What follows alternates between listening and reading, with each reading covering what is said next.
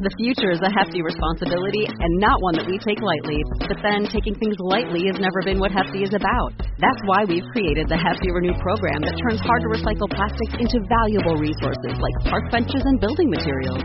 To participate, simply fill up an orange Hefty Renew bag with accepted items, tie it up, and drop it in with your regular recycling. That's it. It's that easy.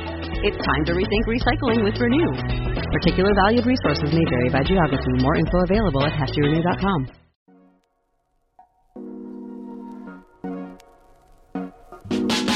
Welcome to the Cocky Ride Home for Wednesday, January 13th, 2021. I'm Jackson Bird. Pablo Escobar's pet hippos have multiplied and are ravaging a part of Colombia's capital. An AI that can create very impressive and artistic images from text commands. Maybe a little too impressive. And a discovery in England this week that could have been way worse. Here are some of the cool things from the news today. A couple years ago, I read a novella called River of Teeth by Sarah Gailey. The concept of the story is based on a real-world event that almost happened. So back in the early 20th century, a bill was proposed in the U.S. House of Representatives and informally supported by Theodore Roosevelt that the U.S. should import hippopotamuses from Africa to the swamplands of the Gulf Coast and breed them as an alternative meat source for Americans, basically starting a new industry in the U.S. of hippo ranching. Now, as you know, this proposal never came to be, but Gailey's novella, now collected into a volume with a sequel and some other stories under the title American Hippo, imagines an alternative history where this did happen, only set 50 years earlier, so you get a kind of Gulf Coast cowboys on hippos type story. It's great. I loved it. I highly recommend it. Or if you just want to dig more into the facts, I put a link in the show notes to a long read on the history of the hippo proposal by John Muallim. But the reason I bring all of this up is because Americans in the early 20th century were not the only ones with dreams of becoming hippo ranchers. Decades later, Pablo Escobar would also get into the hippo game, importing 4 of them to live on his estate in Colombia.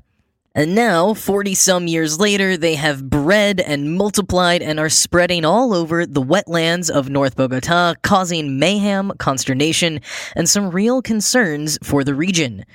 Scientists say this now invasive species is competing with native wildlife, polluting local waterways, attacking humans, and they project will grow in number to 1,500 hippos by 2040.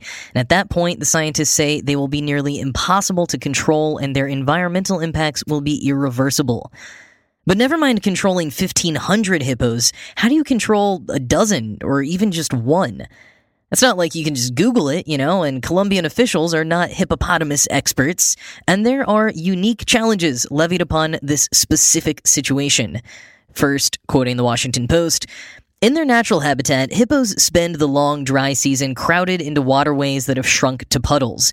There, they are vulnerable to disease and predation, not to mention one another's bad tempers. But tropical Colombia is hippo paradise, environmental agency researcher David Echeverry Lopez said. Rain is abundant, food is plentiful, and there are no carnivores large enough to pose a threat. The animals spend 5 hours a day grazing on grasses and the rest of their time basking in the cool waters of the Magdalena River and surrounding lakes. End quote.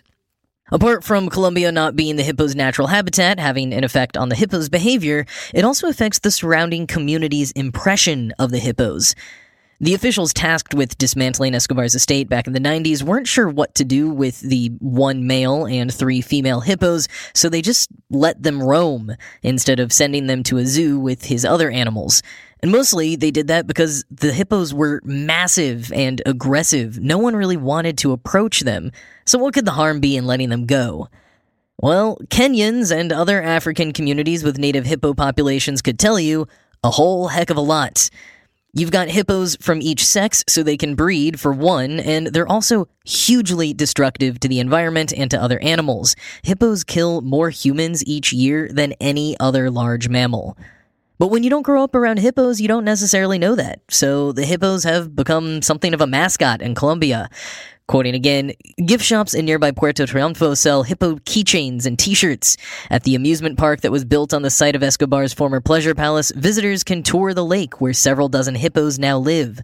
Occasionally, one will plod into a nearby community, looking as blasé as a shopper on his way to the grocery store. The hippopotamus is the town pet, resident Claudia Patricia Camacho told the local news in 2018. You could say that he now takes to the street as if it were his own. End quote. But the hippos aren't as friendly as they may look on t-shirts. They terrorize farms and hurt residents. At times, the government has ordered the hippos to be shot on sight, but there's been pushback from animal rights organizations and local residents. So then they tried putting the hippos in a pen, but, and this is one of the many quotes from this article that honestly sounds straight out of Jurassic Park, Echeverry said, "I didn't know they could jump." Yikes. So then they tried big pens with high enough walls that the hippos can't jump out of them. They've also been focused on trying to prevent them from breeding by tranquilizing and then castrating the males. They've been through a steep hippoanatomy learning curve on that front, though, not even being sure where to look for the animal's external reproductive organs. Turns out it's a bit complicated. They've finally got a system of castration down, but it's costly and complicated, so they can only do about one a year. But the estimates are that the population grows 10% a year. And apart from the bodily harm to humans and the destruction of farms, the hippos, as they multiply, are causing a host of other problems. Quoting again, a 2020 study of hippo-inhabited lakes found that nutrients from the animals' feces were fueling huge blooms of bacteria and algae. These, in turn, reduced the oxygen content of the water, making it toxic to fish. We saw oxygen levels that were getting to levels where you would expect to see fish start to go belly up, said Jonathan Shuren, an ecologist at the University of California at San Diego, who's worked with Echeverry to evaluate the hippo's environmental impacts. There's concern that this will affect the region's fishing industry. End quote. Natalie Castelblanco Martinez, a Colombian ecologist and lead author on a new study about this hippo population, says they need to be castrating 30 hippos a year, including females, to have any impact. But even that would just slow them down, not diminish the problem altogether. The only option she sees it is extraction. She says things like relocating the hippos or castrating them may have worked when there were far fewer of them, but officials acted too slowly, and now this is what they're left with.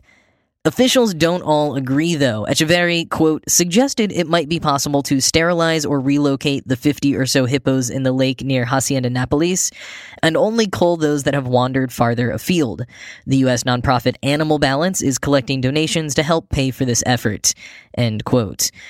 So that's what they're trying for now, but it does seem like they're getting thwarted in every direction. I mean, I definitely don't want to advocate for killing the hippos. That sounds awful, but, hey, those proponents of hippo ranching back in the early 20th century U.S. said they tasted pretty good.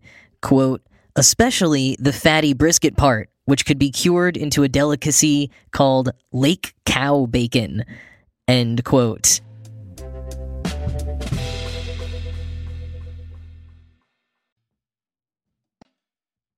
Well, turns out even artists are no longer safe from the robots taking their jobs. Nonprofit research company OpenAI have trained a neural network to create images from text captions, and they're actually quite impressive. The new AI model is called DALL-E, that's DALL-E, all caps. It's a nod both to Salvador Dali and WALL-E. And quoting CNN, DALL-E is a version of an existing AI model from OpenAI called GPT-3, which was released last year to much fanfare.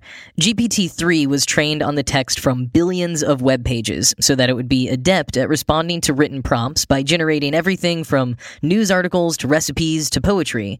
By comparison, DALL-E was trained on pairs of images and related text in such a way that it appears to be able to respond to written prompts with images that can be surprisingly similar to what a person might imagine.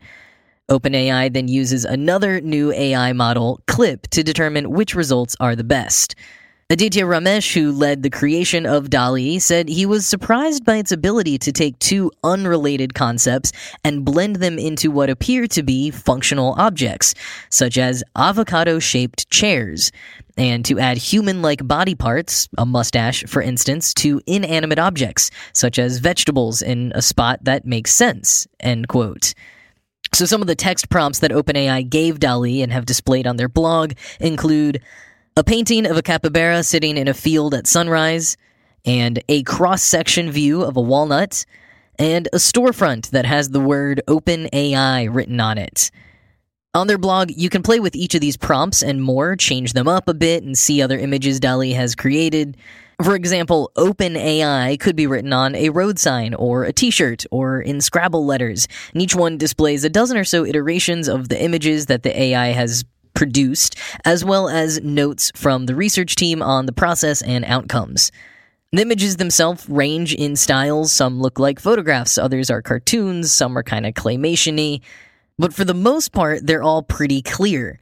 Now, DALL-E doesn't do as well with prompts for things it's less familiar with, and since it was trained on web pages, that basically means it's not as good at things that are less common on the internet. So it's way better at creating images of pandas versus shrimp, as CNN learned when they were allowed to send in their own prompts for DALL-E.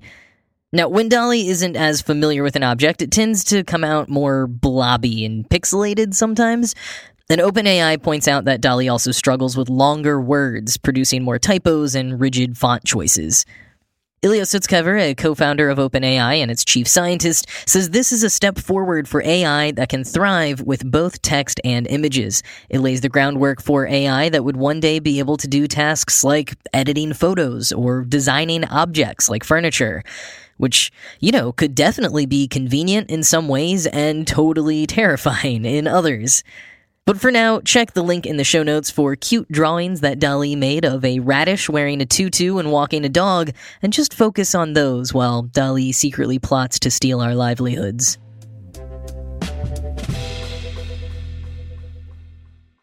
Here's a story that had the potential to be incredibly dark and gruesome, but actually turned out to be relatively lovely. A woman in Gateshead, England, who works as a dog walker, was out walking the dogs when she noticed something sticking out of the mud nearby. Something that looked distinctly like a human toe. She called the cops about what she had seen and took a photo, which you can view on BBC, link in the show notes. And it took the cops a while to get there. They say it was dark by the time they arrived, so they had to deploy a whole search team with specialist dogs to find it. And they were ready to do a full investigation. They're prepared in case of foul play. But when they finally found it, it turned out to be a potato with a bit of mushroom growing next to it. But that's it. Just a potato. No human body at all. The police say it was still good of the woman to call just in case, and that they aren't bothered when it turns out to be nothing. And when alleged corpses turn out to just be vegetables, they say their dogs are happy to have a little treat. And this story was brought to you by my roommate's Amazon show, which decided to display the photo and headline while I was making breakfast this morning. And now I share it with you. You're welcome.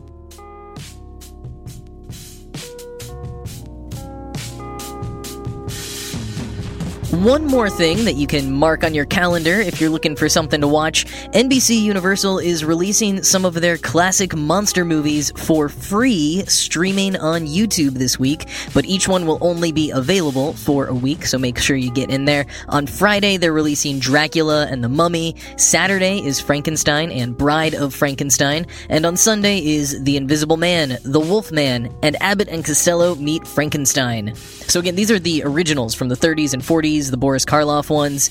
Not sure why they're doing it now and not Halloween, but hey, I wish it could be Halloween every day, so I dig it.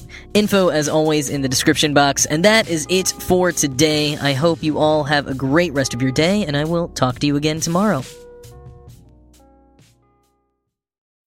This Valentine's Day, Dunkin's got the perfect pairings to show your love. So get down on one knee with a dozen brownie batter donuts and a cocoa mocha signature latte. Or make them swoon with a strawberry dragon fruit Dunkin' refresher with a Cupid's Choice donut. Are you ready for love? America runs on Dunkin'. Price and participation may vary. Limited time offer.